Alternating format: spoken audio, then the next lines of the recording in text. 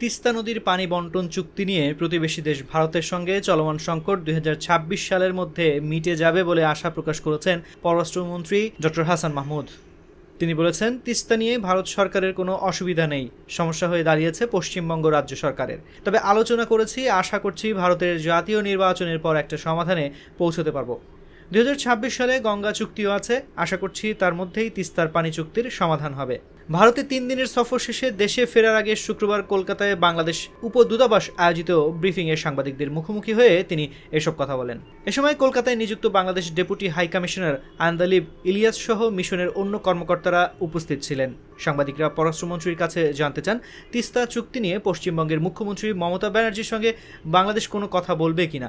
উত্তরে ডক্টর হাসান বলেন, এটি ভারতের অভ্যন্তরীণ বিষয়, আমাদের কেন্দ্রীয় সরকারের সঙ্গে বিজনেস করতে হবে। ভারতের কেন্দ্রীয় সরকার এখন কিভাবে রাজ্য সরকারের সঙ্গে বোঝাপড়া করবে সেটি কেন্দ্রীয় সরকারের বিষয়।